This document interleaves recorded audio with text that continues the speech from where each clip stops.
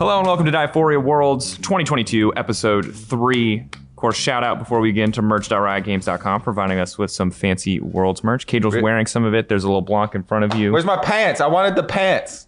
Yeah, I only got the hoodie. I only got the hoodie. I want the jacket. Yeah. All right. You get the pants, I'll get the jacket. Okay. I'll get the pants. Well, you guys can buy it at the venue or at merch.riotgames.com, which is weird that you don't know that yet because we said that at the start of every episode. It's mostly you saying it, actually. That's true, but you're both forgiven because and usually we don't listen. No, if I was forgiven, I'd pick Caitlyn and take their oh tower my in God. 6 minutes. Guys, here's the thing. If you couldn't tell by now, we can tell by now. Some context here. It's been a bit of a situation with our lodging so far in Atlanta. Our hotel is severely understaffed.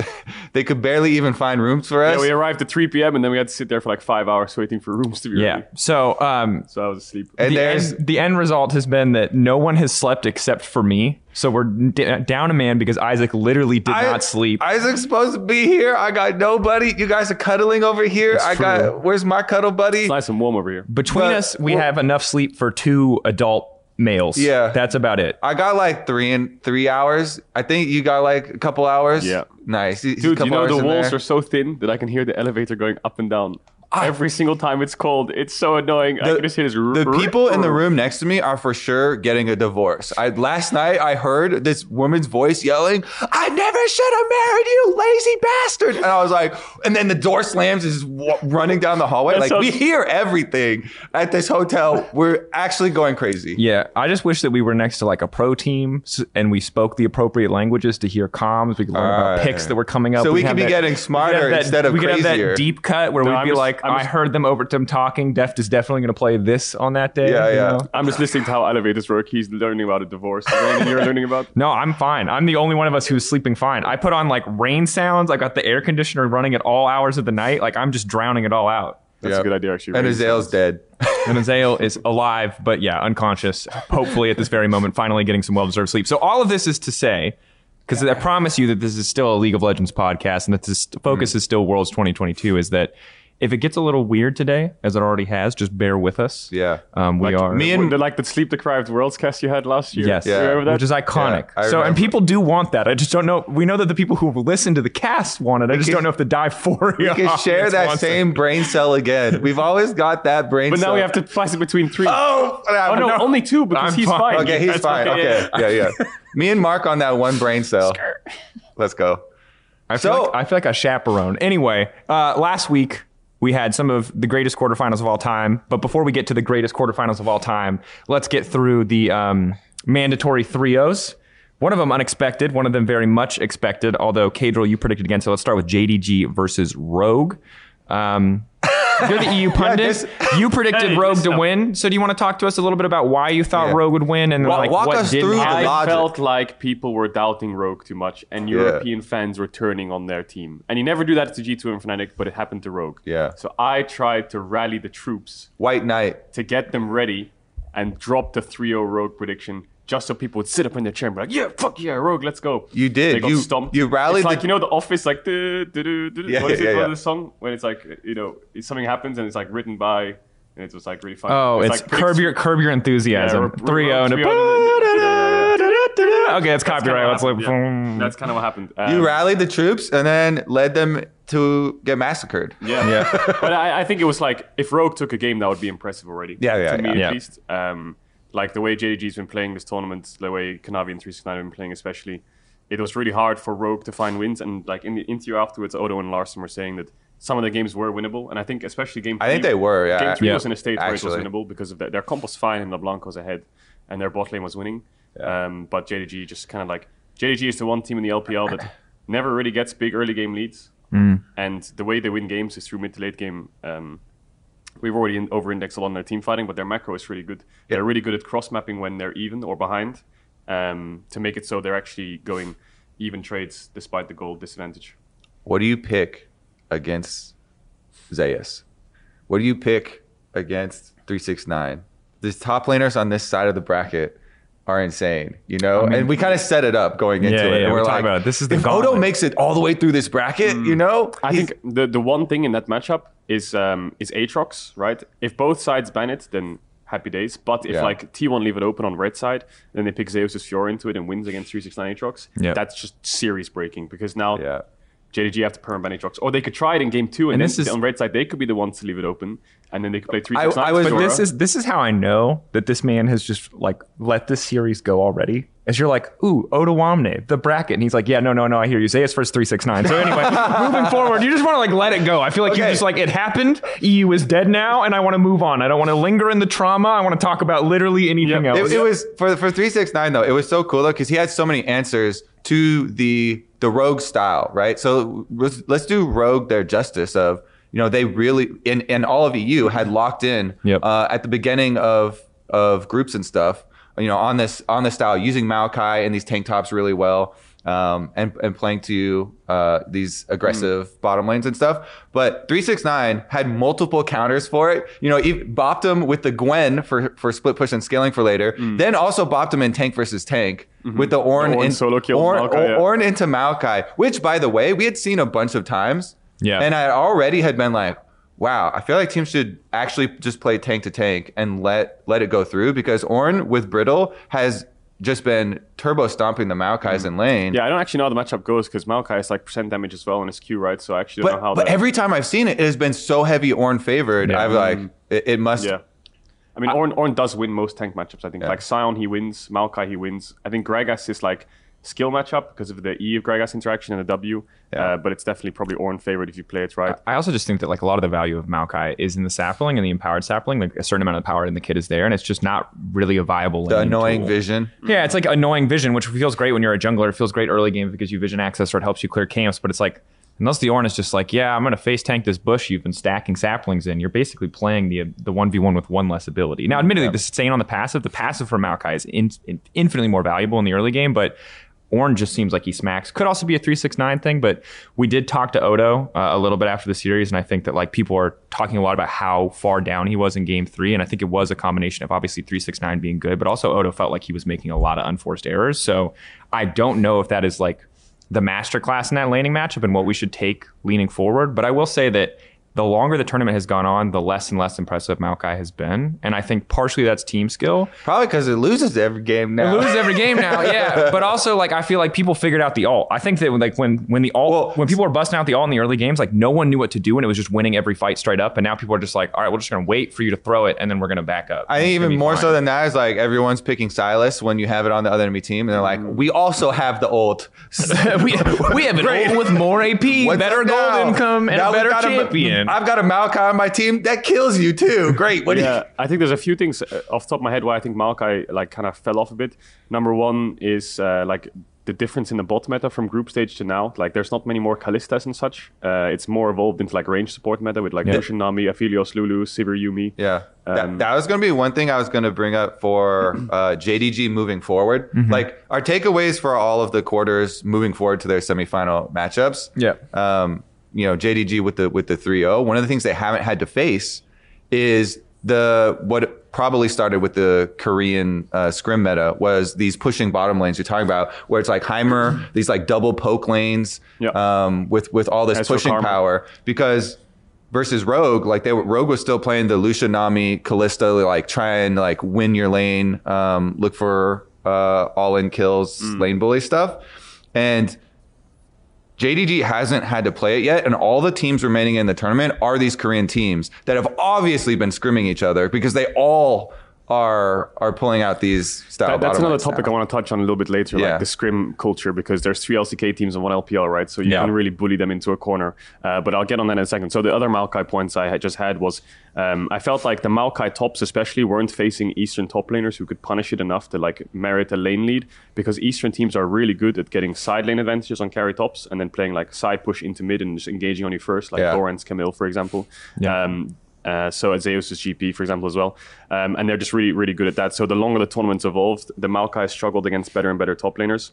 Also, I think Rogue just had one style. It was just tank top, pushing bot, carry bot, rely on them, mage, mid, early game jungler. That's the plan, and it's never going to change. We're never going to play Graves jungle or a carry jungle or Bel'Veth, so there's never really threat in draft. Never going to counter pick top with like a Fiora, so there's no threat in top lane either. All you have to do is manage bot lane and just pick counters in every lane if you can, because they're going to blind everything, and that's it. Just ban Jarvan or something. Like, there's no real other solution. Yeah. Like, Rogue don't have any other styles. That's the problem they had. NA tried to counter pick with Fiora against the Eastern top laners. So we are the example of what happens if you try. We're reminded. We like watched your game. We're like, you saw that. You're like, we'll stick to it's like you're holding out because you're like, well, if I never try, they'll never know how bad it would have gone. So we can always say, whoops, we should have, but we didn't pick Fiora instead of we picked it and we got absolutely blasted. The contrast is kind of interesting, isn't it? Because you have like the West, who was playing tank tops. I'm more defining Rogue here because we're talking about quarterfinals. Yeah.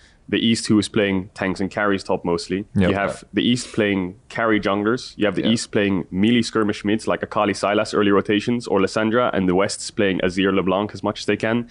And then the only difference is that the only defining part of what the West actually did to dictate the meta is the Lucian Nami, because I think Rogue or Fnatic, I don't know who it was, the European team was the first one to put it out, and all the Eastern teams are like, wait, Lucian Nami's good again? That's the only driving factor that Europe or the West had. Normally it's comes from success internationally. The West is like innovative picks or like off-meta picks that the East either can't deal with, they can't find accounts to, or they struggle to play themselves.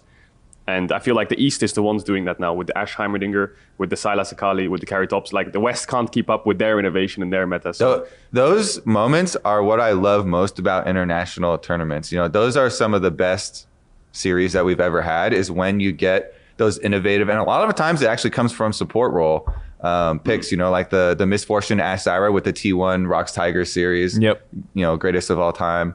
Now we're getting all these, the evolution of the bottom lane, moving forward from the... They're like dissecting it. It's like, oh, Ashe Heimerdinger's broken. Let me try Syndra support. Let's see if that works. I guess the only thing I'll just say is quickly is the Lucian Nami was one thing the West did. The Kalista Soraka as well that Rogue have been doing, I think the Eastern teams are picking up a little bit on as well. So I guess those are the only two driving forces that Europe had. Also, the Nasus one, though? So TLDR individually outclassed by flexibility and just wider and deeper champion pools and more of a direct meta of like just skirmish heavy. So your scaling never really comes to fruition because their mid game stronger. Flexibility has always been one of the issues that we struggle with. I feel like because so many of the Eastern players play autofill up to like rank 1 challenger while they're playing solo queue. You know, Canyon's up there fucking... He's playing mid lane. He's even playing it in competitive last year or 2 years He's blasted away. It's like, what do we do when he's not even flexibility within his own role? Like, this man can get rank 1 playing other roles and stuff. And you're just like, you know, I wish we had more strategies to pull from it. It's like, well, it definitely helps when you're that well trained, you know? I just, I feel like the greatest situation for the West ever is a ludicrously static meta that like you get to break a little bit. You know what I mean? That's just like, oh, we found this one edge. But the problem is that every single team is experimenting and doing creative things, finding these creative avenues and answers.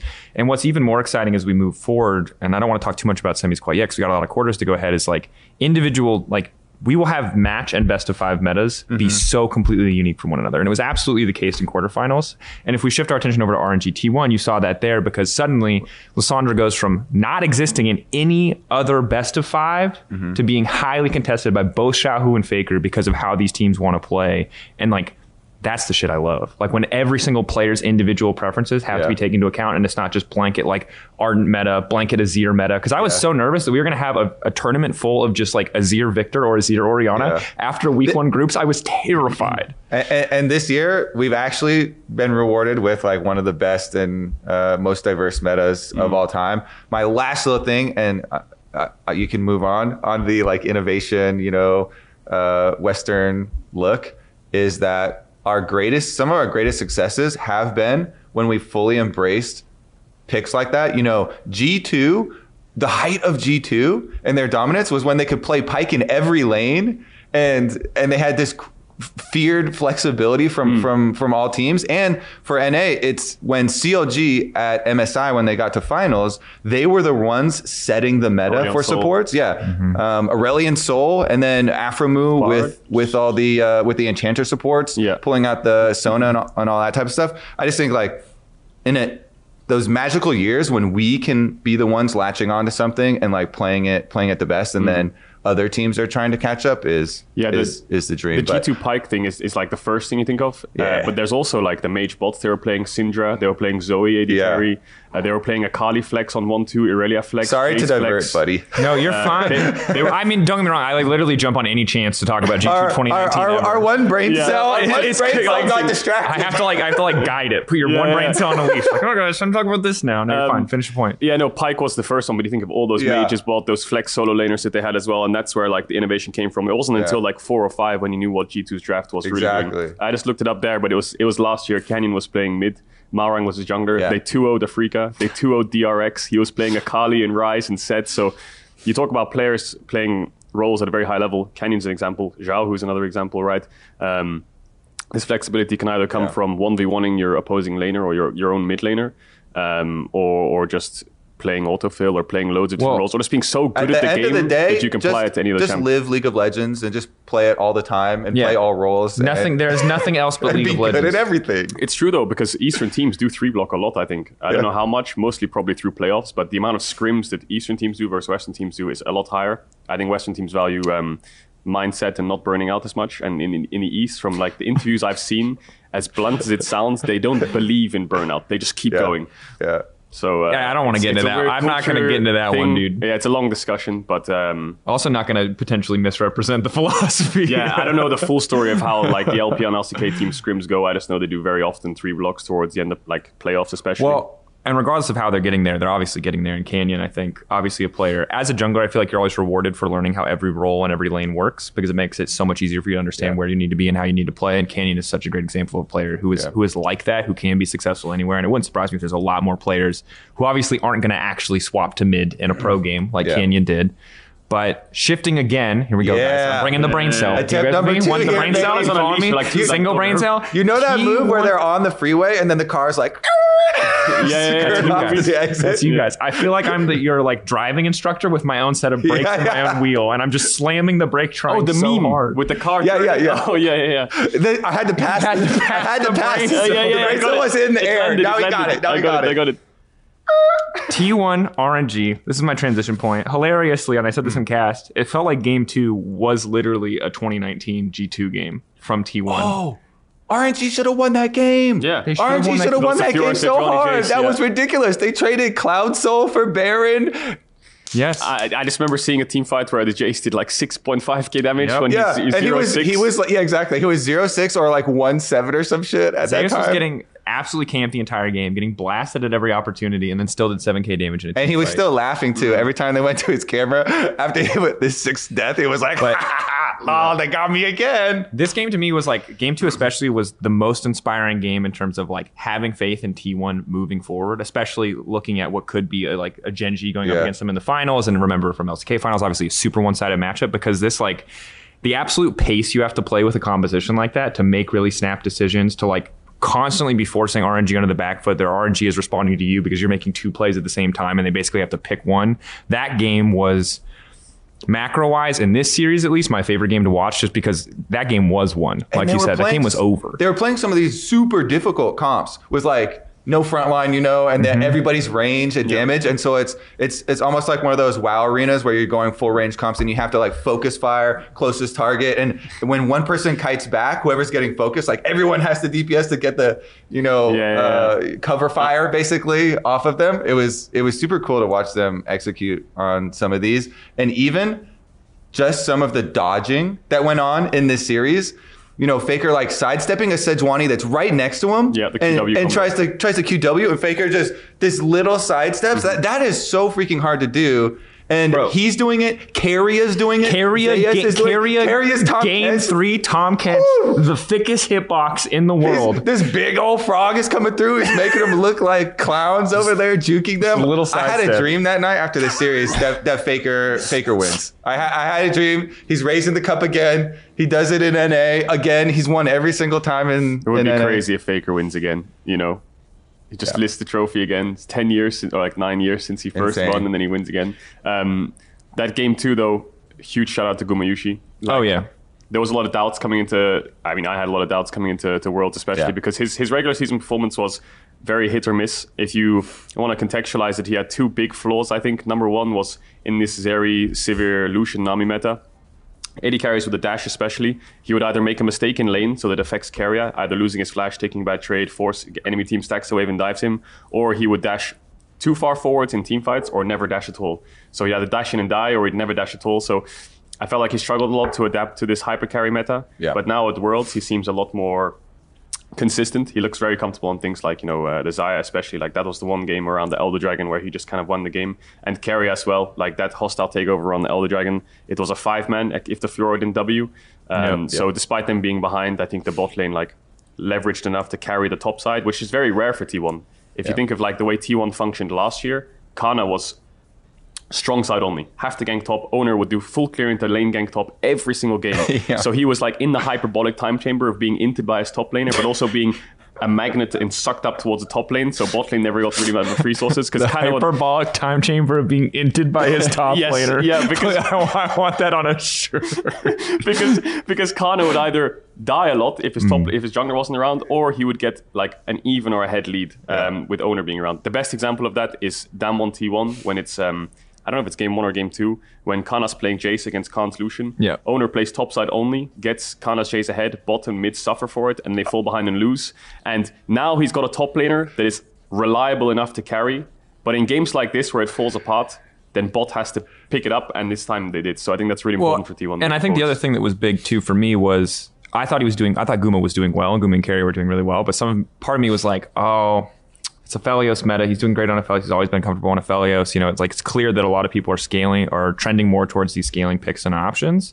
And that was something that I was generally keeping track of. But to be honest with you, we saw the Ashe Heimer, very unique lane, obviously need practice on it to make it work. Now, to be fair, the first few levels are pretty straightforward. You just zone them because volley is the dumbest ability in the game. But obviously as the game goes on, you need to be very aware of how that lane functions. And then going into the Xayah, going into the TK Varus, They've shown enough of a breadth now that I have a ton of faith in this T1 bot lane as they look ahead to their next series. And that was one of the question marks for me. The other one was Zeus. And obviously... You had a question mark on Zeus? Well, I wanted to see how good he would be just in terms of overall. Could he be the best top laner in the world? And especially... Remember that we started with him busting out the Jace and it would be oh my God, the ultimate challenge, Zeus, Jace. Ah! And then he got blasted for a lot of the game. And then immediately he came back. So understand that I've been on a roller coaster ride in terms of faith in Zeus, but every single time the man has delivered. Yeah. One quick thing. The Ashe Heimerdinger, I liked it from T1. The only problem is if you actually watch the game,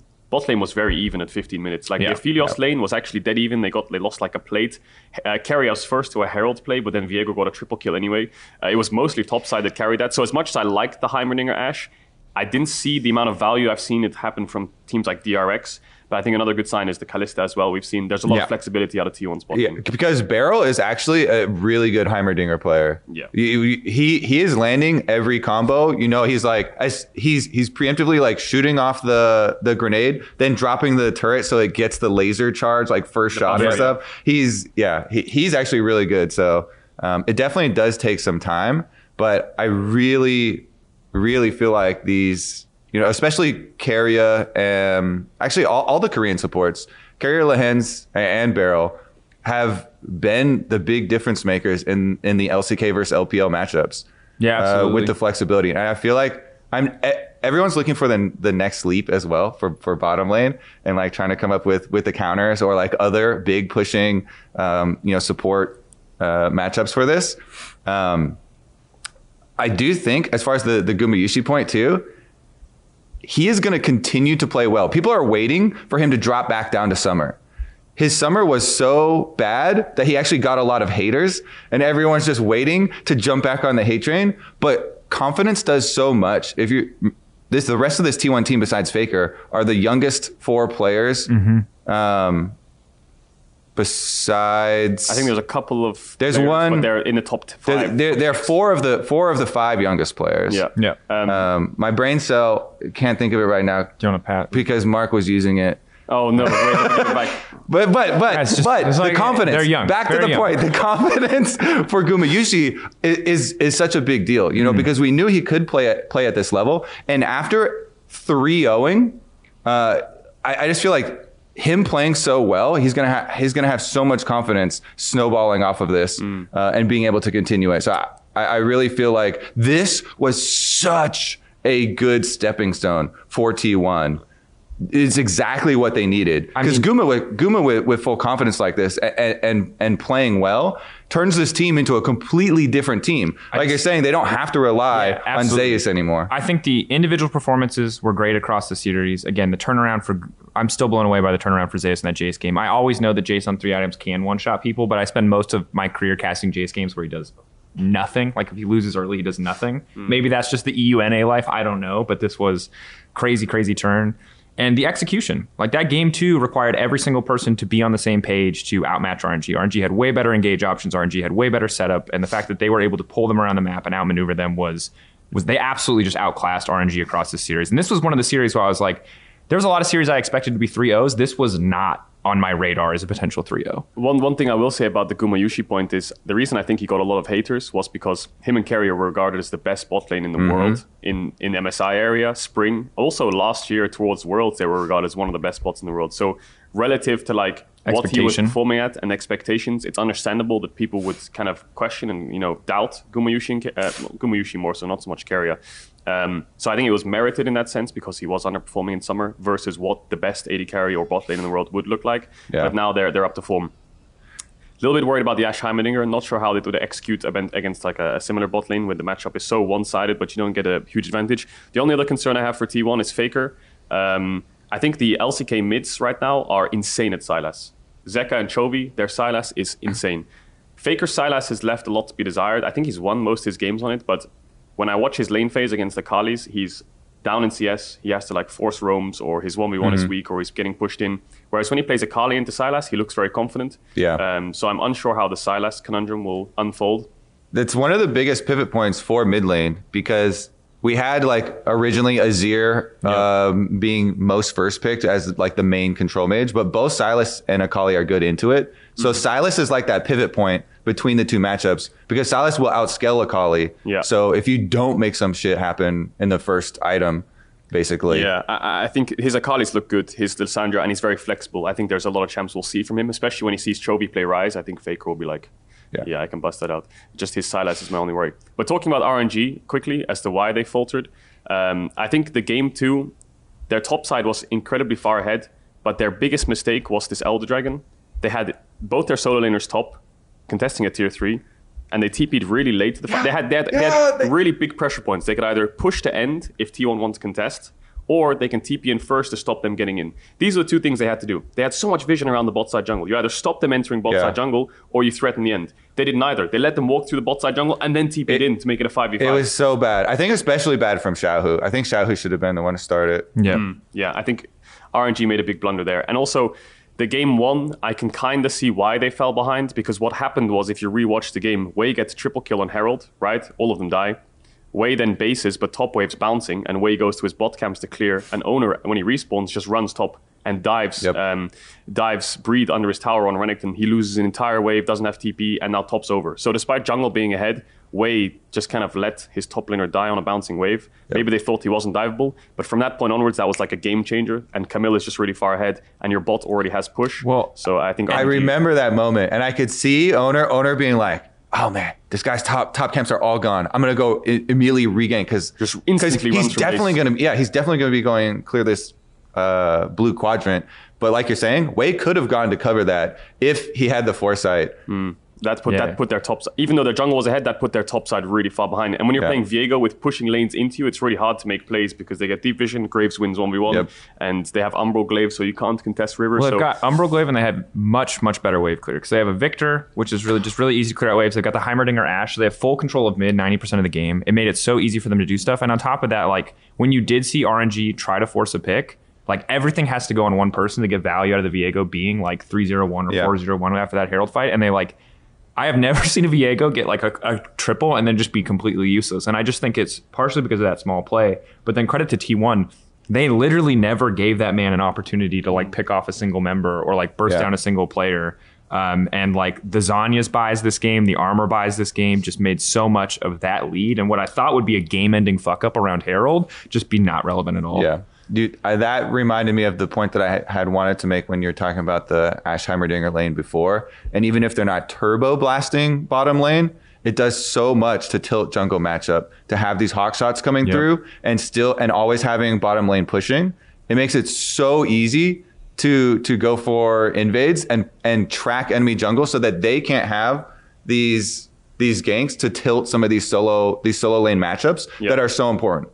Yeah, and that rely on kill pressure. It's even more annoying if you actually factor in the fact that they push in a wave by ignoring the enemy bot. They run into river. They place Heimer turrets in your jungle, similar to Maokai saplings. They shoot hawk shots across the map. And also that Herald fight that they lost, if you actually watch how the Heimerdinger functions, he has perma push so he can be there first, which he was. But also the arrow upriver is always going to hit in a Herald fight. You're going to shoot it directly up a river when the Herald's about to start, and there's 4v4. You're guaranteed to hit someone. In that case, they hit Breed, and it almost turned the fight. But you can see how much value it brings in terms of like affecting the rest of the map, finding enemy jungle. And I think that's what's the most valuable out of it. Yes, you can get plates and CS leads, but information is a really powerful thing in League. So I think that's what helped a lot. Do you want to talk about now the T1 versus JDG matchup after this, or do all the quarterfinals in a row? Let's talk about T1 JDG because I would hate Bus driver. Can I just say one more thing on this T1 RNG Yeah, you series? say please. So game 1 really struggled with pushing lanes into them. Game 2 was the big throw where they had a really easy. I think it was two big macro mistakes because the trading cloud for the Baron was also that gave valuable. So much gold to T1. Yeah, and I don't think they would have been able to fight it. When you're behind and you get Baron, you can slow the game down so much. It's because insane. They can never push in waves. The super creep stops siege really easily. Yeah, it was those two macro together. And you also have nothing to threaten over, right? Like there's nothing they're scared of from leaving their base. Yep. And then game 3, I think RNG just fell apart. Like you could see Wei and his frustration, and these engages they were doing mid onto Faker just didn't make much sense. Like they were overforcing when they had numbers disadvantage. I think they were kind of, I hate saying this about a team, but they were kind of out of it. Like mentally, they were just really out of it. Anything into T1, and T1 was outplaying them. Like Keria, after that Tahm Kench play mid, when he like dodged both those skill shots, and then he double knocked up both carries under a tier 2 dive. And I said this he in was cast, playing but, like, out of his mind. You Keria. forget how ludicrously OP Tahm Kench base stats are because in these ranged matchups, he like rarely does anything without a jungler showing up. But Keria reminded us just that I still just see that stupid Tahm Kench animation as he waddles his way into mid lane, just knocking people up left and right, taking heads, and he's just like 1v1ing the jungler, and you're like, oh my god. I just wonder what the series would look like if RNG won that game 2, if it would be more competitive, because I expected more from RNG in this series, but I can't.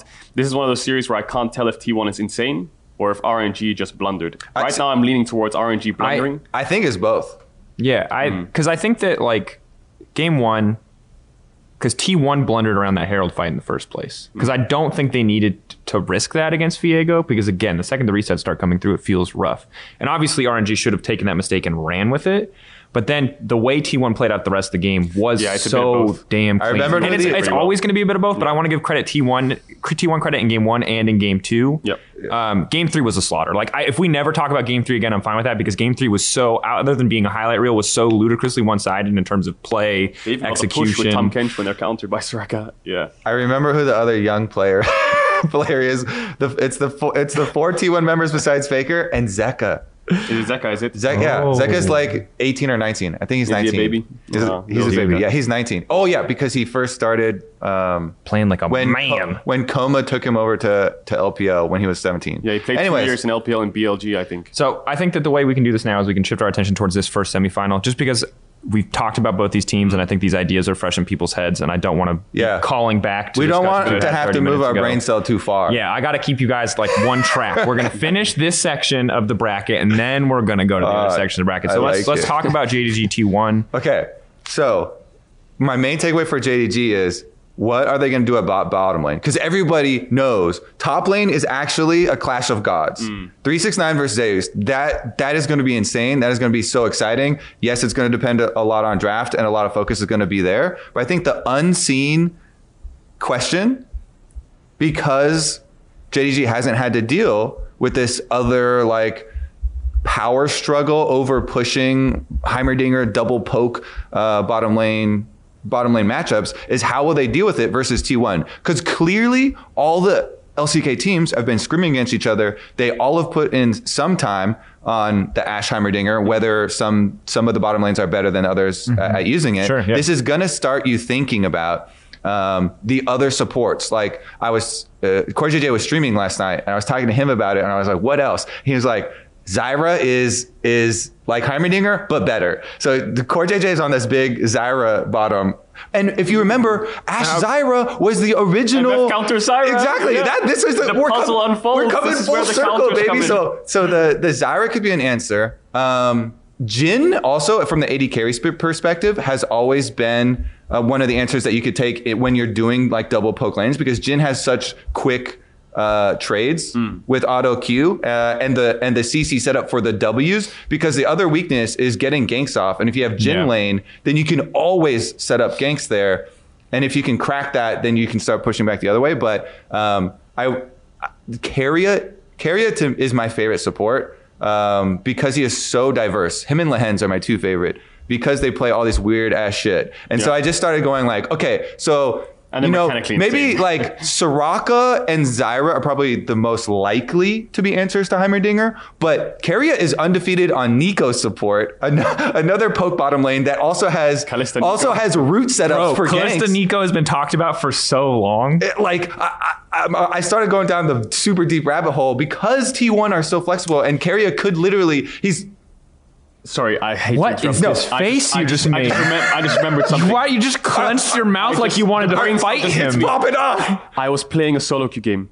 Neeko supporters on enemy team. I'm telling you. He hex portaled over the Baron pit while ulting, landed it and stole it, and came out the other end of the hex. It's gonna happen. It's gonna happen. I just want to say that because it made me really mad and it stole my Baron. Carry on. Okay. What was the other one? I had some more weird ass Keria ones, but I think it's just regardless of what the evolution looks like, and I'm with you, and I actually really want to see Neeko Kalista because I love that ult interaction. It's so stupid, but the thing that we haven't really seen from Hope and Missing, and maybe this is partially because of who they played against, because Rogue were very much locked into what I think we can call the group stage meta of bot lane, as just a simple label for it. We haven't seen how deep their crazy goes, if they have anything, if they're ready to play this stuff. And remember, when we look back at the Rogue series, talking to Betty, talking to Lore, like one of the avenues that the Rogue believers were like, okay, maybe this is somewhere we can attack, is Hope and Missing, because these are guys who are prone to slipping up in some of the early states of the game, who will die in the 2v2, who will die in the laning phase. And like, if you die against the Heimerdinger Ashe bottom lane, you're not playing the game for like 25, 30 minutes, you know, like it does not get easier if you give a kill to that lane. That's why I think the spotlight should definitely be on top lane. Yes. Those are the gods of top lane. This is the battle for best top laner in the world. But damn, if bottom lane isn't so interesting. It's like, you know what it feels like? It's like Captain America versus whoever up on the top side of the map, and just like bot lane are just the foot soldiers. And yes, what they do is really important, but everyone's just going to watch like Captain America versus whoever up on the top side of the map. The foot soldiers, whichever foot soldier wins, could find the kryptonite and then bring that up. I'm with you. Yes. Bring that over just to the mixed objective. metaphors. How many DC and or Marvel fans can we outrage with our just horrible mixed metaphors? Damn it, you diverted my brain cell. Sorry, go back. No, I had the line. Sorry, I'll stop speaking. I had the line. Oh, it was. But anyways, it just re-emphasizes how important I feel like the building of Gumayusi's confidence and T1's bottom lane return to this discussion that you're talking about earlier, where beginning of the year we were all talking about best bottom lane in the world. You know, Gumi and Keria. You've got this match made in heaven, and then they had their summer of disappointment. We'll call it. The cool thing about this, obviously, is T1 has never played another LPL team other than RNG at Worlds, right? Yeah. They've never, ever played any other LPL. This is the first time they'll play an LPL team that's not RNG at World Championship, which is, your brain cells got it back? Okay, that's good.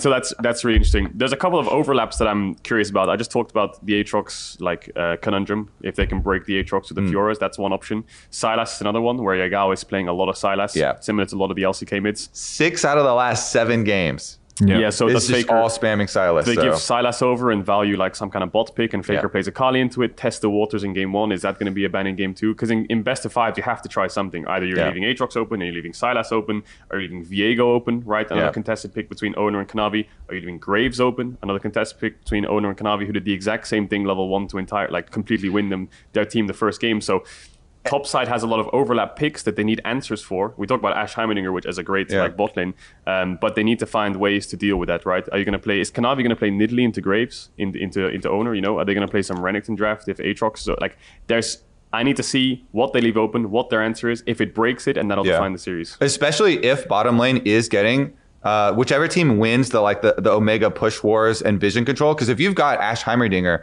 and you have Graves on your team, it's like, how do you play against that as jungle? You've got hawk shots over your head all the time. Graves is invading you relentlessly. It's just so frustrating to deal with that. So like, yes, like the Nidalee and Kindred are like answers to Graves, but I still think like Graves is going to be king, right? Yeah, I think you cannot give that. Graves is going to be king, and I think that just to bring it back to bot lane for 1 second, in a world where we're not playing the Ornns in the top lane, we're not playing the Azirs in mid lanes, like Ashe and bot lane meta feels so important to me because like I think Ashe is going to feel like the pick of the tournament by the end of these like next 3 best of 5s finals otherwise, because it shuts down Kalista, it pairs well with I don't know why anybody hasn't played Jhin into it. That's what everyone used to really like playing. I think the problem is like you can play Jhin, Varus, MF, it's same thing into Ashe, but you need to find a support champ that can contest the push, which is the hardest thing. Trimby said that he thought that Nasus with 3 or 4 points in E actually one-shot Heimer but turrets, it doesn't. But in game it didn't. Yeah. I can't remember which team was who picked out Syndra. Was it Gam or something? I honestly think Zyra and Soraka are probably the 2 most likely. Yeah. Jhin is also so free to dive. And if they do pick tanks, Jhin feels so good. Core JJ was also talking about Bard. And he really respects especially Lehen's Bard, which is the other series, but it doesn't help you get pushed. Like Syndra W, for example, is too long cooldown versus Heimer turrets. It's the other strategy, though, you know, where you're like... Because the thing about Bard, and I love Bard because Bard is one of these champions similar to Renata that like functions like a range support against melee supports. You are the Bard. I love Bard. Right? Yeah, I'm a big Bard enthusiast. But I think the problem is it's just so hard to match the push early on. Level 1, you're strong, and maybe if you are there first to wave, you can contest Heimer putting down turrets. You can't contest him once he has the setup, but like Q auto level 1 on Bard, super strong. Post level 6, ulti against immobile champions, ulti against Ashe and Heimer, again, will feel great, but the amount of utility that these Ashe Heimer lanes have feels really, really, really difficult to match regardless. Now, I do still think that Bard ult is a game-changing ability, and against immobile carries is like a surefire way to win team fights. But getting there, getting out of the lane, the team fights in this series are going to be insane, by the way. Yeah. Even if one of the teams gets ahead, both of these teams have had massive comebacks. Yeah. I mean, T1 was a lot of macro and honestly RNG mistakes. But both of these teams... And we talk about team fights, but a lot of people might at home were like, what is team fights? All they do is 5v5. I think there's a lot of like nuance to team fights where the first one is set up through a lane, right? You either push through bot if you have no mid push or vision around mid, so you actually get like an even 5v5 ground. Your way of threatening flanks, your way of holding spells to the point where the enemy team feels pressured. You know, if I'm holding my Ornal till the last second while I'm finishing Dragon, you have to go in eventually, so you're going to get by it. So it's like... A lot of the times the best way to play frontline is not to actually tank the damage. It's to zone them so they can't do any damage at all. Yeah, zoning is really what Eastern teams are very good at. Like, I think the best example is when, I can't remember the exact series, I think it was DRX EDG, when they took the Renata ult and just used it so they could finish a Drake, right? Yep. They have 2 very clear ideas of how to team fight. They're either finishing the Drake and they're zoning you away, or they're finishing the Nash and they have a way to, like the T1 series where the Camille will zone you to make sure they're going to get a guaranteed objective. Or you feel so pressured that you actually force your way in that you just get into such a bad position, you're either in a choke or they can land really easy spells onto you. And they're very, very patient. I think that's the number one thing I've seen from the LPL and LCK teams. Their patience in fights is insane. Like the way they like poke their way through flanks and just take your wards and then you feel sandwiched. And it's so oppressive, I think. That's what I see from team fights. I think the confidence that LPL teams across the board have in executing team fights, that patience that you talked about, the thing that makes it so scary is it's almost lulls, like when you're watching as a viewer, lulls you into false insecurity because you're like, oh, we're poking, we're trading, we're poking, we're trading. But then like one cooldown gets burnt that they're waiting for, or one guy mispositions, and instantly it's just bam, dive on that guy, win the fight. And like the level of communication going on, and I'm not sure if it's spoken or unspoken or if all players are just like on the exact same wavelength, but that is like a pleasure to watch. But at the same time, when we talk about T1, I don't feel like T1 were ever in a position where the series we saw and a lot of their group stage, the way that they've been drafting and playing has not been about 5v5s. It's been about splitting the map. It's been about skirmishing. It's been about outmaneuvering on the map. And I'm really curious what that looks like up against JDG, because JDG were team fighting, but part of that was because of how, and a lot of that could have been because of how Rogue wanted to play the game. They were matching a lot of the drafts. They were looking to play around Ornns on the opposite side, Maokai's on the opposite side,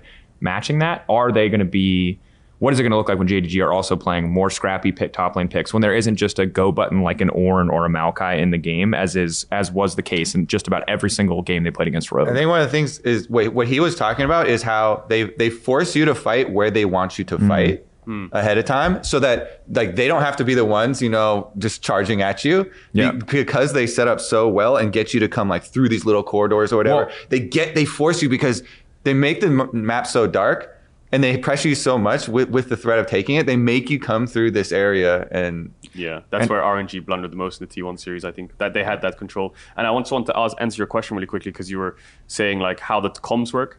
I don't actually know how any of the LPL teams' comms work. I'm sure they talk a little bit in fights, but the way League works, I don't know if you've ever had this yourself, but from my experience as a pro, what happens is your team's champions' limits and what they should do in a fight, so you expect them to do it, so you play accordingly, right? Yep. If I have, if someone's face checking, easy example, someone's face checking bush, your Maokai is going to W him because that guy's griefing. Yeah. But then you think of a wider picture at like the highest level of League in a 5v5. If you see someone misstep, your support's just going to flash hook them, and you're already ready to react. So it's not even about reaction time, it's more like preemptive reaction time. So you're consciously thinking about them doing it. Yeah. And if they don't do it, then you're just staying still. But if they do it, you already thought about it. So you're going to jump on that like instant engage. So, if the dragon's low, your jungler's going to go in. So you're already thinking about how you can win the fight if your jungler goes in and dies for the dragon, or what your next move is, right? So you're kind of thinking steps ahead based on what you expect your team champ to do. And I think the thing that just makes it so cool to watch as a viewer is that so much of that is unspoken, because like when we go back again, and G2's 2019 is an example I pull from a lot, because again, this is comms are in a language I can understand, players and scrims that I can watch myself and experience. It's like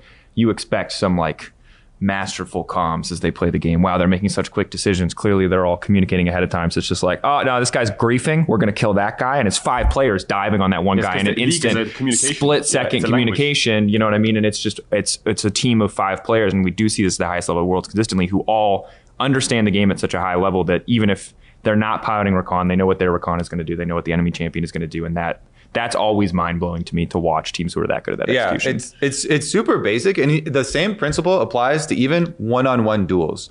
You're always thinking about what is your opponent's best move. Mm-hmm. Yep. Some of the most iconic, outplays, and people are like, "Oh my God, Faker, insane mechanics on his like Riven versus Cassiopeia." Yep. But every player playing against a Cassiopeia is always thinking about, when is this guy going to try and ult me? So you're always thinking about what is their next move, like you're saying, what is the next best possible move for them, so that you then preemptively are playing around that. And that's what makes the greatest plays, is when people are perfectly able to predict, because they know this is your best out is to play like this, and then they play around that.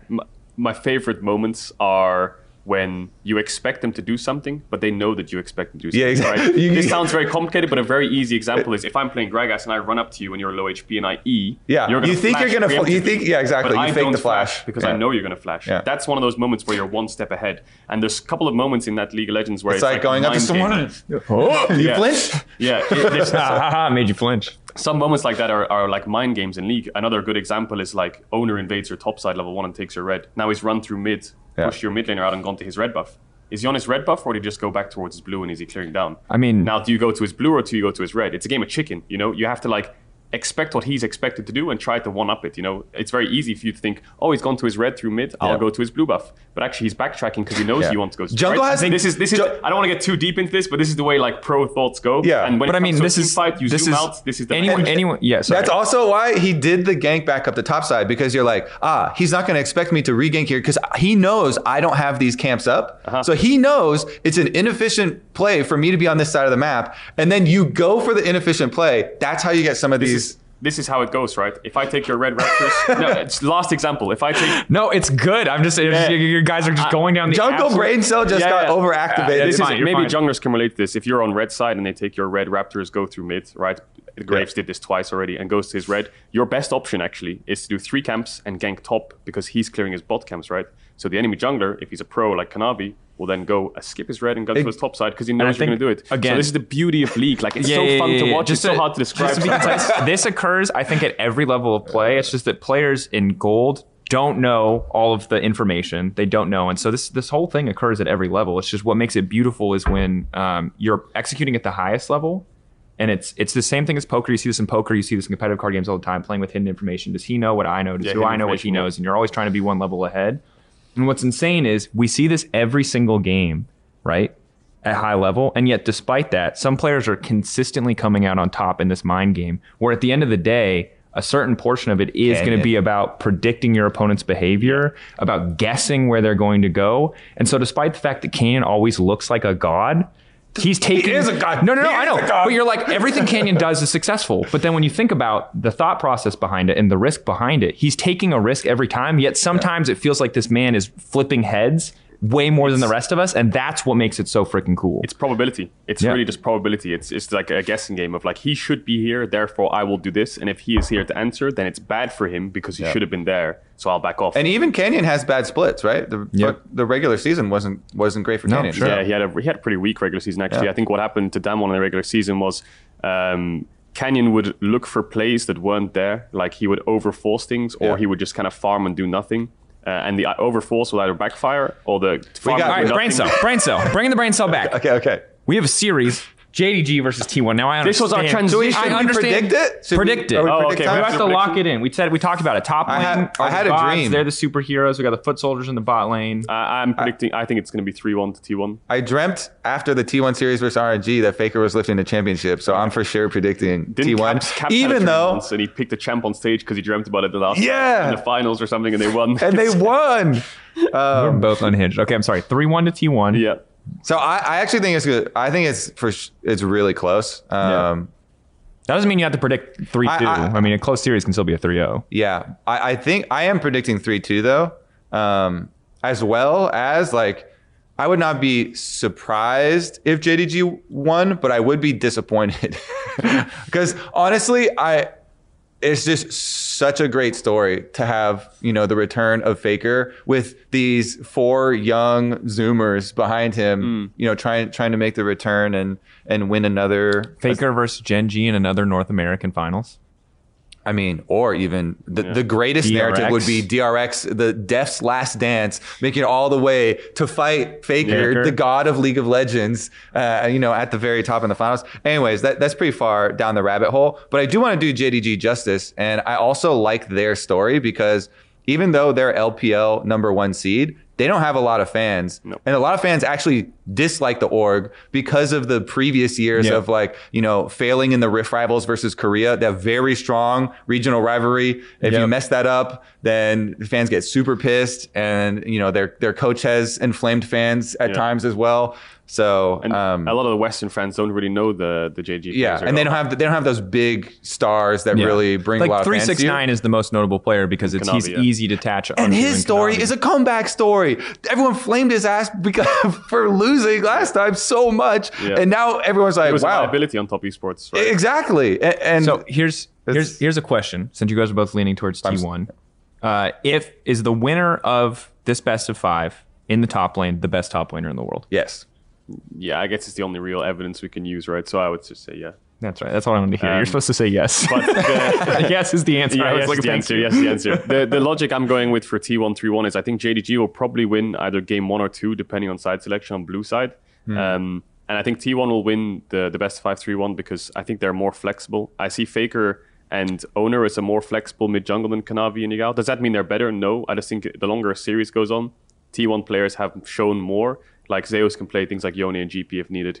His top lane champ pool is very deep. 369 leans towards like Aatrox, Gnar, Renekton a little bit. Has the Gwen as well. And I also think bot lane has a bit more flexibility. Like we've seen Kalista, we've seen Varus, I think the bottom lane is for sure. So I'm just basing this on what I've seen champ pool wise. I think strength wise and skill wise, they're very, very evenly matched, especially across all lanes. Maybe if JDG had one advantage, it would be jungle. So I'm going to keep my eyes on see if Kanavi can out-jungle Owner, right, and just get individual leads on carry junglers. But overall, I think I favor T1 in this matchup. As far as bottom lane flexibility, Guma and Keria, each of them played 8 unique champions in 9 games. They can barely get more flexible. Like they're actually just going full rando. Yeah. I mean, obviously not random with a purpose here. No, sure.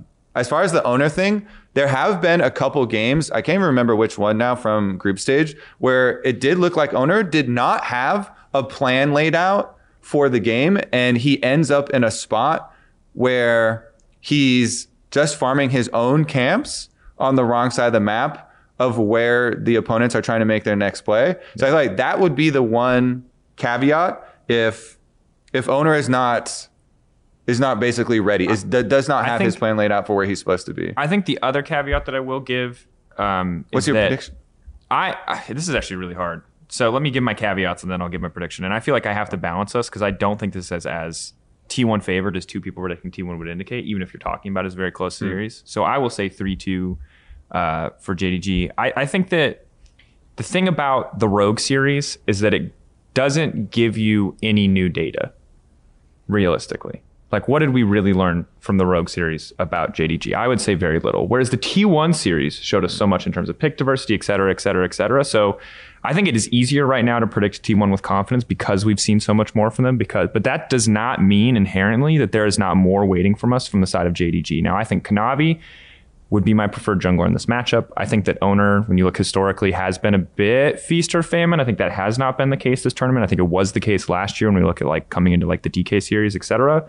And while the bot lane meta is super important, I don't want to just say that like this is something that Hope and Missing aren't going to be ready to bust out after another week of scrims or a week of practice.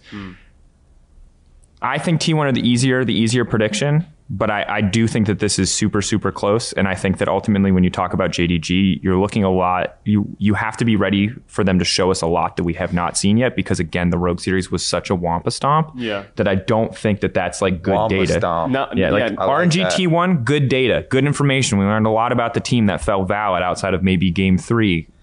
JDG, I don't feel like we've seen pushed to the limit whatsoever. And I feel like we didn't even get into their draft prep in that game. I mean, it would be my assumption. And maybe that's all they've got, and that would be a problem, and it would make it easy to pick T1. But that's like, there's this cloud of doubt around this team for me, just because there's uncertainty because I don't know. Yeah, JDG, now I think about it, never really were pushed. It's hard to gauge whether that was just Rogue. But you can't use that to predict, right? That's the struggle. Is because it's just like we have a thing that we've seen that we know is tangible, and that's what T1 has showed us, and what JDG hasn't shown us is a question mark. Like we can't use that as evidence to predict. I'm just giving them the benefit of the doubt in this case. What I will say is actually I think I was wrong a couple minutes ago. Now I think about 369, he does play things like GP, Kennen, Sejuani, Renekton. Like now he can play a lot of champs. So I think top jungle is where JDG can find their biggest advantage. And I think what we've seen from T1 is they focus a lot on top lane as well. So I wonder if this is just going to be a topside brawl of things like, Akali, Sylas, Aatrox, Fiora, Graves, Viego. These are the like power picks you expect. So I didn't give enough credit to 369. I think top and jungle are most evenly matched, slightly jungle favorite for JDG. But I think both these teams are so I agree, fucking good. But I think rounding out our discussion here, and you guys correct me if I'm wrong, I still think bot lane meta, short of massive skill discrepancies, which I don't, regardless of what JDG have in the tank, expect to really see manifest in the same way they did in the Rogue series, I think bot lane meta will be truly telling. Yeah. Because there's a chance that we see more Ashe Heimerdinger, we probably will. There's a chance that JDG are just much more equipped to play against it and don't need to show us like crazy revolutionary counter picks, because as much fun as it is to be like, oh my God, what's the next step in the evolution? Some players are just like more comfortable in a matchup and aren't going to give it as big of advantages or leads. And there are some things that it's going to do regardless, like Hawkshot, like arrows that are going to need to be answered. But when a champion like Aphelios is the best in the meta, he's like the best for a reason, right? When he's S tier, and you can still argue that Lucian, Nami, or Kalista. And sometimes like people, I feel like we get caught up in the idea that everyone has to one up eternally to like try to find these niche counter picks, but you can just be better on that pick and execute better. And I'm wondering how much evolution is actually needed. I think there's one also missing thing we didn't touch on from mid lane champion pool, because we touched on Faker, Sylas possibly being a hole. Yagao, in the last 50 games, I'm doing a quick scroll down him, has not played a single Akali game. But Akali is a much more replaceable piece in this mid lane meta because he has he's been spamming the Talia for his Azir counter, and he's been spamming the Sylas, and I think those are two more crucial picks in the current meta. But it is interesting that each of them is kind of missing one of these pieces of the triumvirate of mid lane champions. What I would do to watch scrims the last 2 weeks from all these teams. Yeah. Oh my God, I wonder what it. Also, just because he hasn't played one in like 50 games on stage doesn't mean he can't play it. Exactly. That's why it's like so hard to discuss. I mean, I do as well. We literally heard from Rogue that they were scrimming like bruiser top lanes, and we only ever saw tanks. Like you never know what scrims to stage is going to look like. We only get to see like 10% of this real story, from like just live game data, because the amount of games these guys play in scrims and stuff. Yeah, but I think we have to shift forward. Like ultimately, clearly a very close series, and again, currently it feels like we're as a whole giving the edge to T1. I'll predict JDG, and I'm going to say 3-2 because I think the series will be really close. I hope it's 5 games.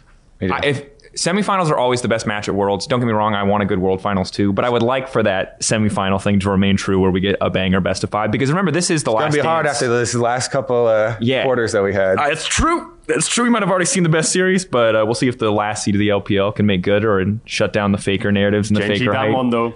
Genji Damwon is the banger. Let's talk about first. Yeah, let's talk about Genji Damwon. At least Genji versus DRX. Oh, yeah. We got to go all the way back to quarters now, huh? Canyon was... Now you guys can talk about Canyon. Now you know You why. absolute degenerate fanboys. Now you can just go. Just talk about Canyon. We'll just do 30 minutes on Canyon. Anyone who doesn't care about This is Canyon why- can go to the bathroom, can take a break. This series is why I'm such a Damwon fanboy. They never fail to deliver in best of series. They're just so creative. Every time you watch it, you feel like the game's being pushed to the absolute limits. Even if they lose the series or they're losing the games, they do the wackiest stuff ever. And I'm going to say it, I think Damwon should have won that series. As much as I'm a Damwon fanboy, killing out my bias, they made so many mistakes. Game 1, they dove a bot tier 2 and gave Chovy a triple kill, which was a bit of a blunder when they had a decent, sizable lead with their comp. Game 2, they threw at Nash for no reason when Sejuani gets in the pit and I MS hate gets it. should have. I hate should have as well. I will say could have one that had many opportunities Yes. to close out that That's fair. series. I like that. Could have. Damwon Yeah. had many opportunities to close out this series to the point where it could have been a 3-1, right? Similar to the DRX one, not as extreme with the next explosion, whatever. But they had leads, which I think they should have executed upon and actually closed the game out. Yeah.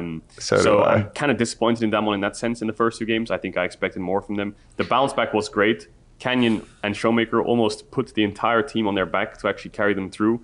And I want to give a small shout out to Nuguri because I think he played pretty damn well. He was playing a lot of Renekton, a lot of Psycho builds, a lot of Lucidity Boots, Prowler's Claw, Blade, God knows what Cyril does. But he was a pressure point to help Canyon invade a lot. And I think that Damwon should have gone to Aphelios way earlier on this series. I don't know why they were pissing around, giving over Yuumi play. I stand by. I've been waiting to start yelling about this because you're talking about, oh, yeah, they were so close in this series. They should have won this series. Yeah, maybe don't give over goddamn Yuumi. Yuumi, 2 games in a row to Lehens is one of the best Yuumis in It's the world. actually insanity. Yeah. One of my biggest points setting up this quarterfinals, I was like, well, Yuumi has to be permabanned by Damwon because you can't give it to Lehens, and then Lehens also has the pocket counter pick take Nuguri with the off Zen. the Okay, can we just talk 1 second? Lucian Nami is fake ass news, boy. Like this champion won 1 game in the end, and it had very little. Any 80 carry would have won the game. Yeah. Like Lucian Nami looked awful on both sides of this matchup, and there was so much prio on it. Sorry. Also, Just this- let it out, Kobe. You got the one brain cell. Let it fire, baby. But it let wasn't it go. 1 game they gave over Yuumi. It was 2 games they gave over Yuumi. MF Yuumi against Lushinami, and they thought it was working. And also they put Nuguri on Gragas, which is a top lane nullifier. When he's on things like Sejuani, that can actually threaten kills or have stronger 2v2s, or things like Renekton where he can pressure, the game looks so much different.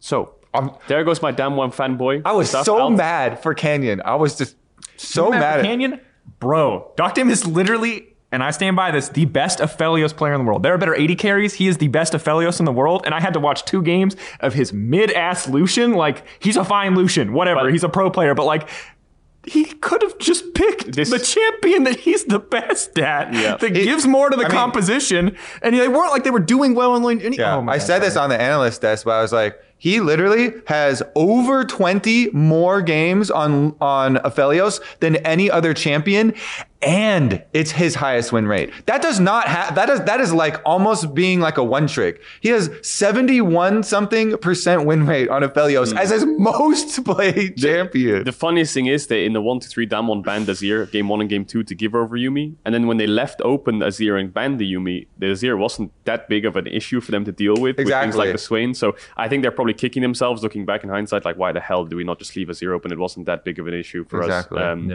Because it doesn't spike as early, and when they were drafting things like Kane and stuff when they were invading the, I don't know what junglers was it Maokai or Poppy or something? They were invading a lot of time. And then game 2 was Sejuani. Overall, I'm so excited I got to watch that series. I think that was one of the best series in World's history. It came down to a top lane team fight where Genji were cornered and somehow won. There's so many intricacies of that fight where if Nuguri didn't run away or if Dokdam didn't flash forward too early, to be they fair, could have turned it. I think that there's obviously the smite thing. So for those who missed it, Canyon accidentally smites the wrong target. Yep. But that aside, I mean, credit to that's just a situation where I feel like Sejuani's fat ass right next to Baron. Was Sejuani smite? thick.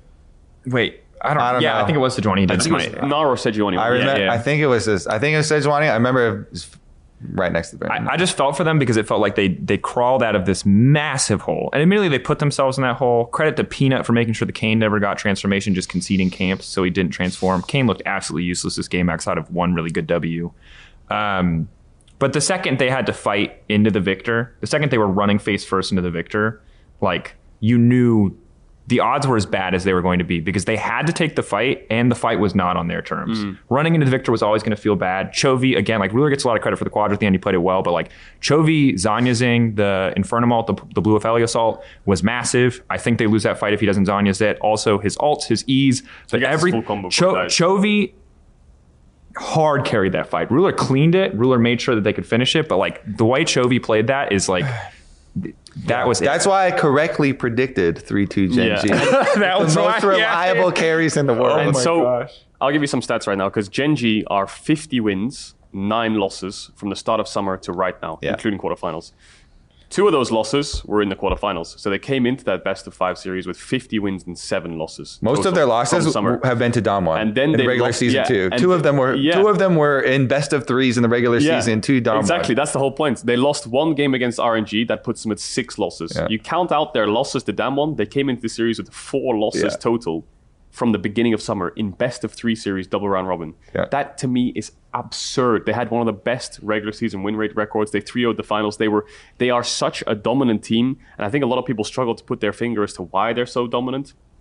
I think the biggest factor I see is their mid and bot are just the highest caliber of players at never falling behind and making sure they're either even Most or ahead reliable. in every matchup. 100%. They're so consistent, it's baffling. Like there's never any egregious mistakes. You think of like 2020 Showmaker and Canyon, where mid jungle is always even or 1. That's a similar principle, but applied to mid and bot. Top and jungle can be inconsistent. Peanut's playing really well. Doran is the weak factor, I suppose, if you had to find like a chink in the armor. But their mid and bot, it sounds hard to like digest, but they will never make a mistake in lane, and they'll either be even or punishing you and getting ahead. And this is so powerful in best of series, especially. Did you see? Because I'm just thinking of how calm Chovy always is. The player cams after the game-winning team fight, everybody on the team, the player cams are like, "Oh yeah, we did it! Go run to the Nexus!" And Chovy's like, "Good job," and then takes a sip of his water and just is like staring into the camera, emotionless. He's still just so calm. I feel like he probably like. One day I wonder if we get like a Chovy documentary or like an Inside on Chovy interview, and if he just like is replaying the game in his head already, like, oh man, I missed that CS, like this is terrible. I was like, memeing that he's just sad that since he died first in the team fight, he can't be CSing right now. No, I was thinking the same thing, but I was like, great, he won. missed a cannon at 12:50, and he's still upset. He's like, God damn it, It's like Scotty writes on a notepad. It's like I could have lived if I had a little bit more money and a little bit more. Yeah, and thinking back to the LCK finals as well. The Gen G T1 series when they 3-0'd, it's a very similar situation where like mid and bot are just always even or ahead in their first 2 objectives and they're set up first and they're ready to fight. And Zeus didn't do anything in that series, and you can't blame him. They never banned top laners. They banned Camille like once or twice on 4-5. There was never any like hard focus, shut down Zeus, ban him out. And there was never really either any jungle attention top to like, let's shut down Zeus. He just picked like bad champs into Aatrox, like Gnar and Ornn, and he was more of a supportive player, and he didn't play counter picks to the level that T1 are playing it now. So the game was just a 4v4. So T1's strong point was never really in the map, and their meta read was really poor. So Gen G just executed the 4v4, and they just won, and they were just better at it. So that's just the story of their summer, really. Like their 4v4 is just so good, and Doran can facilitate. He's very flexible, Doran. He does get a lot of flack, I feel like, from the community in terms of like, imagine if Gen G had Zeus, how good would they be, you know? But he does his job well. Like he's a rock as well. He does have a couple of blunders here and there where he maybe loses lane or he needs Peanut to bail him out, but you can't have 5 superstars in every role. Like if you look at the world's winners over the last few years, you can never have 5 players who are playing to the absolute 110% immaculate play. So I can't really fault him too much. I think he's still playing well. Yeah. I think the big thing is looking forward in the tournament, you know, someone has to suffer. Most certainly. And I just think, to go back to what you said about the carry duo and what you've said about the carry duo, most consistent, like this is the team that is the easiest predict in any best of 5 ever.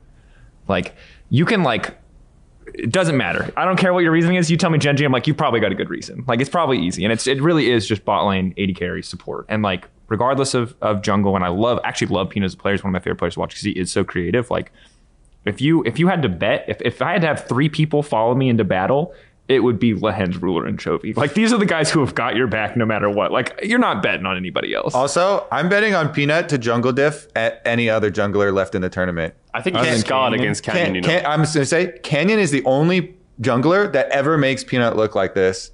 Yeah. So Peanut will jungle this diff. This year especially. With the spring... It was the spring semifinals where Canyon Nidalee invaded his ass both sides. And that was the beginning of it. He was building his mental toughness. I mean, against it, and you could see it this time when he was getting invaded by the Kayn. Anyways, we don't need to delve into that. Sometimes, especially for jungle, it is such a mental matchup. Always this role that like. You can talk about turning nameplates off all you want or whatever, but jungle, you actually need nameplates on because you're trying to read the psychology of your opponent always. And to me, there's no other jungler in this tournament that's going to jungle diff Peanut. I think, especially in their matchup coming up versus Pyosik, I think Peanut is gonna jungle. I think so too. The last thing I'll say about that is like if you've ever jungled and you've cleared out your bot camps, you're listening to like a jamming song, you know, you're bopping out, you're looking at the lanes, you walk to your wolves, they're gone. You go to your blue, they're gone. Your grump, it's gone, and then you're just sitting like that heart sinking feeling of like, oh shit, my whole topside's gone. Imagine experiencing that like 4 times in a competitive game. You know, at the 4th time you're like. Not again. How did he get here? I was covering every entrance this time. How is he doing it? And especially like the higher you climb, once you get high low, you'll play the same people over and over because the pool is pretty small. And you remember these names. You remember this MF who counter jungled you. you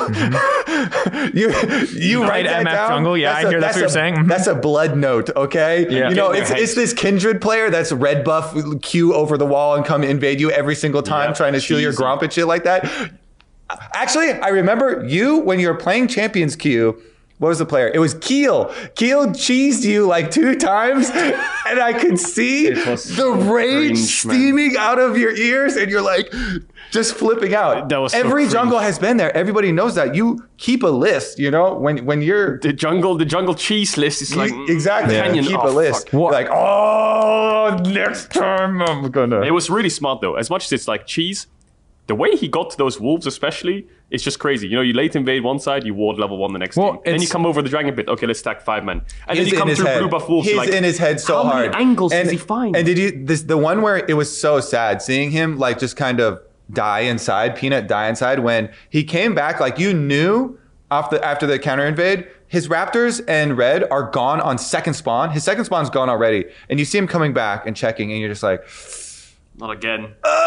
And then he's like standing there watching him counter jungle his Krugs. And he's like, he's actually calm because he's not letting the Kayn touch him. It's very important not to let Kayn touch you and get the soul transformation things. That's why he had such a late Kayn transformation.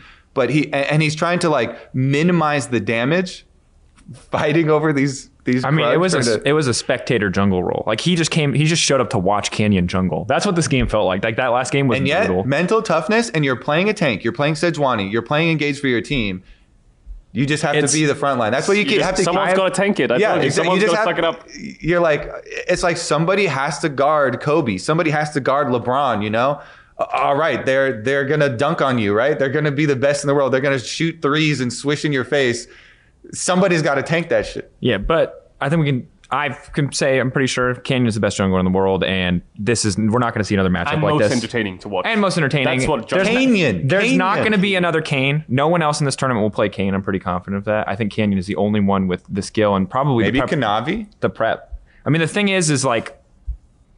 I just think maybe Kanavi, like I would love to see it personally because I think it is such a thrilling champion to watch because there is this pressure on him at all times to kind of get shit done. But people also forget he did this in the semis as well. He was playing Talon jungle, you know, when he was stealing the Elder Dragon. As much as it was like kind of meta, it kind of wasn't as well. So this guy was just busting out like the coolest champs ever to watch. He can play anything because he freaking can get to rank 1 mid lane off roll and stuff. Like he got rank 1 and rank 2 in Korea before he came to NA. I'm gonna tell you right now that I'm down to start a second podcast called The Canyon Fanboy Club. And we just go over every single game. But, but now we're gonna ban Canyon Talk for the rest of the podcast because we've segued into Canyon Talk. So let's make our LCK All-Star team since there's 3 LCK teams left in the tournament. Canyon's still on my All-Star team. No, top jungle and mid. Okay. Anyways, the other so Genji, let's talk about the the other side of the series. Obviously, EDG versus DRX. This is again absolute mind-blowing banger of a series. So many thrilling moments. The Deft story, incredible. This, I thought for sure was an EDG win. I didn't think there was any way. But so, Deft was actually calling in comms too. The Inhib is respawning soon as he's hitting the Nexus. So this wasn't a surprise. This was a clench and pray to God that you can finish the Nexus as it respawns. Man. He was shot calling. It's going to respawn soon. Boom, boom. He's so close. If they had gotten any little bit, I can't imagine the mental bounce back from that. You are like 30 damage from ending the game, then you lose like a couple minutes later, and you're backstage just with your hands in your head, like insane. Is the world against me? He's been to quarterfinals like 6-7 times in a row, always losing. And now he's like got a chance to actually win a game for once, to actually make it even. You must feel like the whole world this around team has you is God mental now. That's coming back and reverse sweeping. They did a reverse sweep, 4-1 victory in a best of 5. Yeah. There's God mental coming in for DRX. So even though Genji this whole year, you would for sure give them, big priority in this matchup, DRX has the power of narrative, steel trap mental, just invulnerable mental now. Yeah. And Zeka, perfect champion pool for this meta. He is the god of this mid lane meta with his Sylas and Akali mastery. But the last thing I'll say on mental, to further make this clear that this is ironclad, they picked Kindred game 3. They picked Draven game 3. Yeah, Pyosik means the Kindred mark. I know it's his pick, but still, this can be had no wins on Draven coming into this series. This is like Giga Chad right there. Like to go, you're like, all right, elimination game. I'm pulling out my pocket pick. Like we saw what happened in early game with Zeus' pocket pick. He got blasted. Now he came back and made good. It's not even Deft's pocket pick. He's 0-2 in not Deft. No, I'm talking about Kindred, the Pyosik mark. When he got the Draven ult to get the cash in while he's getting ganked.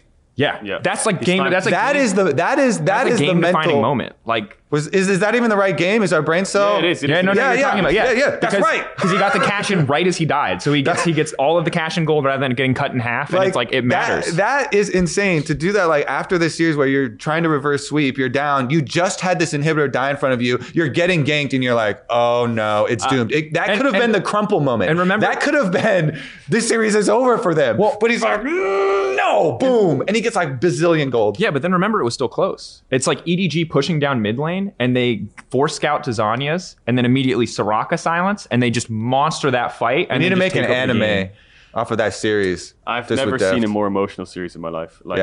That was the biggest brother versus brother makeover. I think the Genji storyline, emotion. The Genji Damwon one was a little bit better of a game. Oh, yeah, but this one, oh my god, so much. This was like full of heartbreak. I actually was crying too at the end when Deft and Pyosik started crying in the interview. How like it's I don't know. There's no shame in those tears. It's like it's from ball for it. He started from didn't start from, but like losing game 2, being at like the lowest of lows, to then hitting the highest of highs like 3 games later. To then just like having an emotional breakdown because it all hits him on the stage. Never getting past quarterfinals for 2014 was his last semifinals. Years. Like the second that Shox asked that question, it's like it's been 8 years. Yeah. It just all hits him, I think, at once, like the emotion of the entire series. Yeah. So I think DRX now has got like a place in everyone's heart. Mm-hmm. I think DRX to everyone is now, and Deft especially, everyone has a bit of Deft in them. And everyone wants to see them succeed. Yeah. So DRX, the only analysis I've got for you now is they've got the plot armor, baby. But they also is the miracle run. Yeah, plot armor plus the champion pools and the versatility are so in their favor. Their mid lane champion pool for Zeka, obviously. Sylas is permabanned. I can tell you that. Sylas and Akali he's actually the best at both sides of that matchup. So it gives him a little bit of an edge. And his Azir is not bad. Nope. So he can do that as well. And then the bottom lane. Freaking Beryl was the one who started the Heimerdinger train. Beryl, they were the ones with the first iteration. So it wasn't talked about as much. he lost the finals last Even though he's like inting Heimerdinger, running around crazy, doing awesome weird stuff and getting picked off a lot of the times, he's also putting so much pressure, making so many plays for them. He lost the finals last year, right? He lost the 5-game series to EDG, and his team got knocked out the day before he played. Damwon was gone.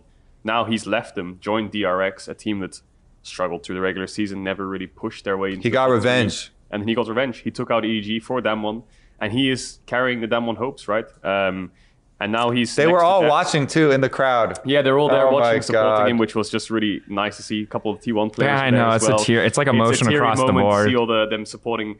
I mean, they're probably supporting all of DRX, right? But especially Beryl for players like Filmmaker and Canyon and such. And like he's playing his own meta at this Worlds. He's doing what he wants when he wants. He's not playing any champion skills. We don't see his solo queue account, I believe, as far as I'm aware from tracking the pros. But he is like in the shadows, helping DRX and carrying DRX and pushing Deft to like the semi-finals with his team, and he's like underrated. I think the storyline of him taking down EDG for Damwon is just. Did you hear his interview answer too about the Heimerdinger? He was like, "Well, they banned it against us, so I assumed it must be strong. Then I started playing it," and he's just like, boom, and now he's just running the whole show because someone banned it against them without them, investing on it, just because Heimerdinger had been taking over in scrims and champions queue, and then he just picks it up. And I think you already highlighted some of the things that make him, but he's probably the best Heimerdinger that we've seen play. I mean, I love the way he's setting up picks over the wall around mid lane, playing from Fog. He's looking for the weird angles. Roaming mid, stopping backs in game 1, throwing picks out over the wall. And yeah, he got bullied in game 2, to be sure. And I think that is something that we have to look at as we go further, because people are going to try to, like, if he tries to roam and get out of lane as much as a Heimerdinger, like, you're gonna get jumped on. You're gonna get bopped. So this is the thing. And I do really hope and actually expect the bottom lane champion pool to like proliferate off of this new meta of the pushing, fight over double poke power for bottom lane. The ones that can avoid those deaths walking around, because any of the answers are also very vulnerable. If you're playing Zyra support, guess what? Vision becomes really hard for you to get for your team. You are squishy as hell. Mid laners, especially the mid laners in this freaking tournament that are walking around, are going to one-shot you. Guess what? If the enemy team has an Akali and they're post level 6, you're like a level 4 Zyra or something. Season 3 all over again, baby. They actually will just two-shot you. Alternator spike, boom. So if you have Heimerdingers, Zyras, all these like poke-heavy, aggressive bottom lane supports that don't have escapes running around, some of the difference could become the ones that die the least and still manage to work like with their junglers to get the vision. That's the beauty of Beryl, especially because he's just so good at, he's playing all these range supports, and he's like he's the one player you look at and he's the one in the bot lane getting leads or like getting the push and meriting like a lead to help his team. If you look at the LCK this year, the best 2 supports are Carrier Lahens. A lot of people overlook Beryl. He is the 3rd best support in the league. I'm sure of it. But DRX never finished, I believe, in the top 3, top 4. They're always like 5th and 6th in the regular seasons. You think of like players like Kale and DRX literally... Beryl was always 3rd place minimum. And even when other supports were slumping, maybe he could push himself to 2nd. I need more Beryl in my life. That's what I'm saying. All right. All I'll say is that like it's rough though for DRX. I think their like heroic rise has been awesome to watch, but this is a team who didn't even get a chance to play a best of 5 against Gen.G. They get knocked out round 1. They get knocked out round 1 of playoffs every time. They lost all their regular season best threes versus Gen.G. They also, I wouldn't for sure lost. They lost the most recent one as well. It was a 2-0 most recently, and I think that this is definitely going to be hard. I think that again, more strengths that we saw in this matchup, and I'm not sure how they'll manifest against Gen.G. But the Ezreal from Deft was great. I love when teams can play around an Ezreal well, because usually my experience LEC is when we see Ezreals, they just sit there. They're just safe. They do very little. They're very underwhelming. Not only did they really capitalize on the Ezreal pick as a whole and leverage the pick to its fullest, as you'd expect from a longtime Ezreal player like Deft, but the entire team was ready to leverage a 2-item spike, was ready to fight around that point. I cannot count the amount of times. I can still think back to a Hans Sama game right before he left where he was like, 2-item Ezreal, and people were just not forcing fights. They weren't doing anything with it. He was just farming. He had 2 items, he's just farming, chilling on the side lane, doing fuck all. And I hate that. Deft is not one of those players, and DRX are not one of those teams. And that's something they deserve credit for, because there's not a lot of people at this tournament who would pick Ezreal. I still don't think it is the greatest pick, but I like that they have that as a backup in a world where maybe bot lane becomes a problem, or they need to take a step back and they want to focus on something else, someone like Zeka, that they have these avenues, that they have these angles. Even in the they lost games they were every single losing, shout out to Kingen as well. Kingen is a player that I didn't have high expectations of. Game 1, he had a lot of good moments, and he had some grief moments in this series too. But like Game 4, Game 3, Game 4 or Game 3, I can't remember, the Camille game, really, really popping off. And like it was a team-wide effort to bring this to fruition. That said, like you never know. Pioshik still feels like a guy where sometimes we're flipping a coin on what version of Pioshik we're going to get against Peanut. I got money. I would make a side bet on Peanut jungle diffing, and I think that's the safe. That's the you got having a big rebound. You got better odds on that side. He got past his demon. Okay, he got past Canyon. Yep.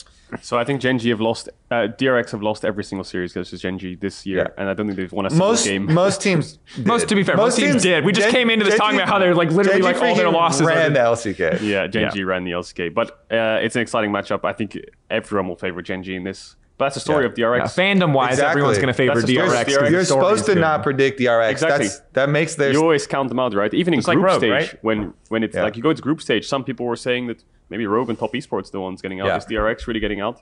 In Plains, they were not supposed to finish first in their group either. They beat RNG and they got first in their group. They got out of groups in first place. They beat EDG in the quarterfinals on a reverse sweep when they weren't supposed to win Game 3 and they lost Game 2 and they were counted out. So it's like the story of being the underdog, never being the favorite, and always being underrated. So I would personally vote Gen.G to win the series. I would say that this could be a 3-0 for Gen.G. Guys, I want to tell you how much I love Def, but he's going to lose. But that's the power of DRX. The more you doubt them, the more they I really want to see how the champ select plays out because there's so many variables. Like it's easy to be like, oh yeah, you just need to ban Zeka. It's also easy to be like Zeka wins both sides of that matchup, but it's like, well, we haven't seen him against Chovy yet. We don't know how Chovy's going to respond to that, right? Like with a lot of the strengths that Zeka has, we still have to see if they're going to manifest against Chovy. It has rippling effects because there's so many other important picks right now too. So yeah, I'm excited. I'll say that I think across I got a P too. Across the board, I think we can say with confidence, Gen.G are the heavy favorites going into this one. Yep. Stories, plot armor. There's a lot of reasons to be excited for DRX, but between history and the absolute raw consistency that this Gen.G podcast has gone almost as long as the hours of sleep. Also, that I got last thing, night. Deft and Chovy have never made a World Finals. So whoever wins this will go to a World Finals for their first time ever, which is really exciting. Someone's going to win no matter what. That's what I like to hear. Yeah. Positives on both sides. My heart says Deft, my head says Chovy. I mean, Deft versus Faker, World Finals. Ooh. Yeah. Well, T1 JDG is a lot closer. Yeah, T1 JDG. We're going to have to find out that one. Okay, so that's where we stand on this one. And I think, given Kobe's bladder and the lack of sleep, we'll close here because it's only going to get zanier, it's only going to get wackier, and hopefully that wackiness continues into the best of fives this weekend. We're kicking things off with T1 versus JDG at 5 p.m. Eastern Time. That's 11 p.m. CEST. Of course, thank you for watching. If you're watching on YouTube, make sure you subscribe on the LOL Esports channel for all future episodes. And thank you to Nikolai's Roof for hosting us and Killshot Media for recording our episode here in Atlanta. Tune in, LPL LCK. We'll see if we get an LPL LCK final or if it's LCK all the way, fighting for a spot in the grand final. This has been episode 3 of Dive For It. Bye.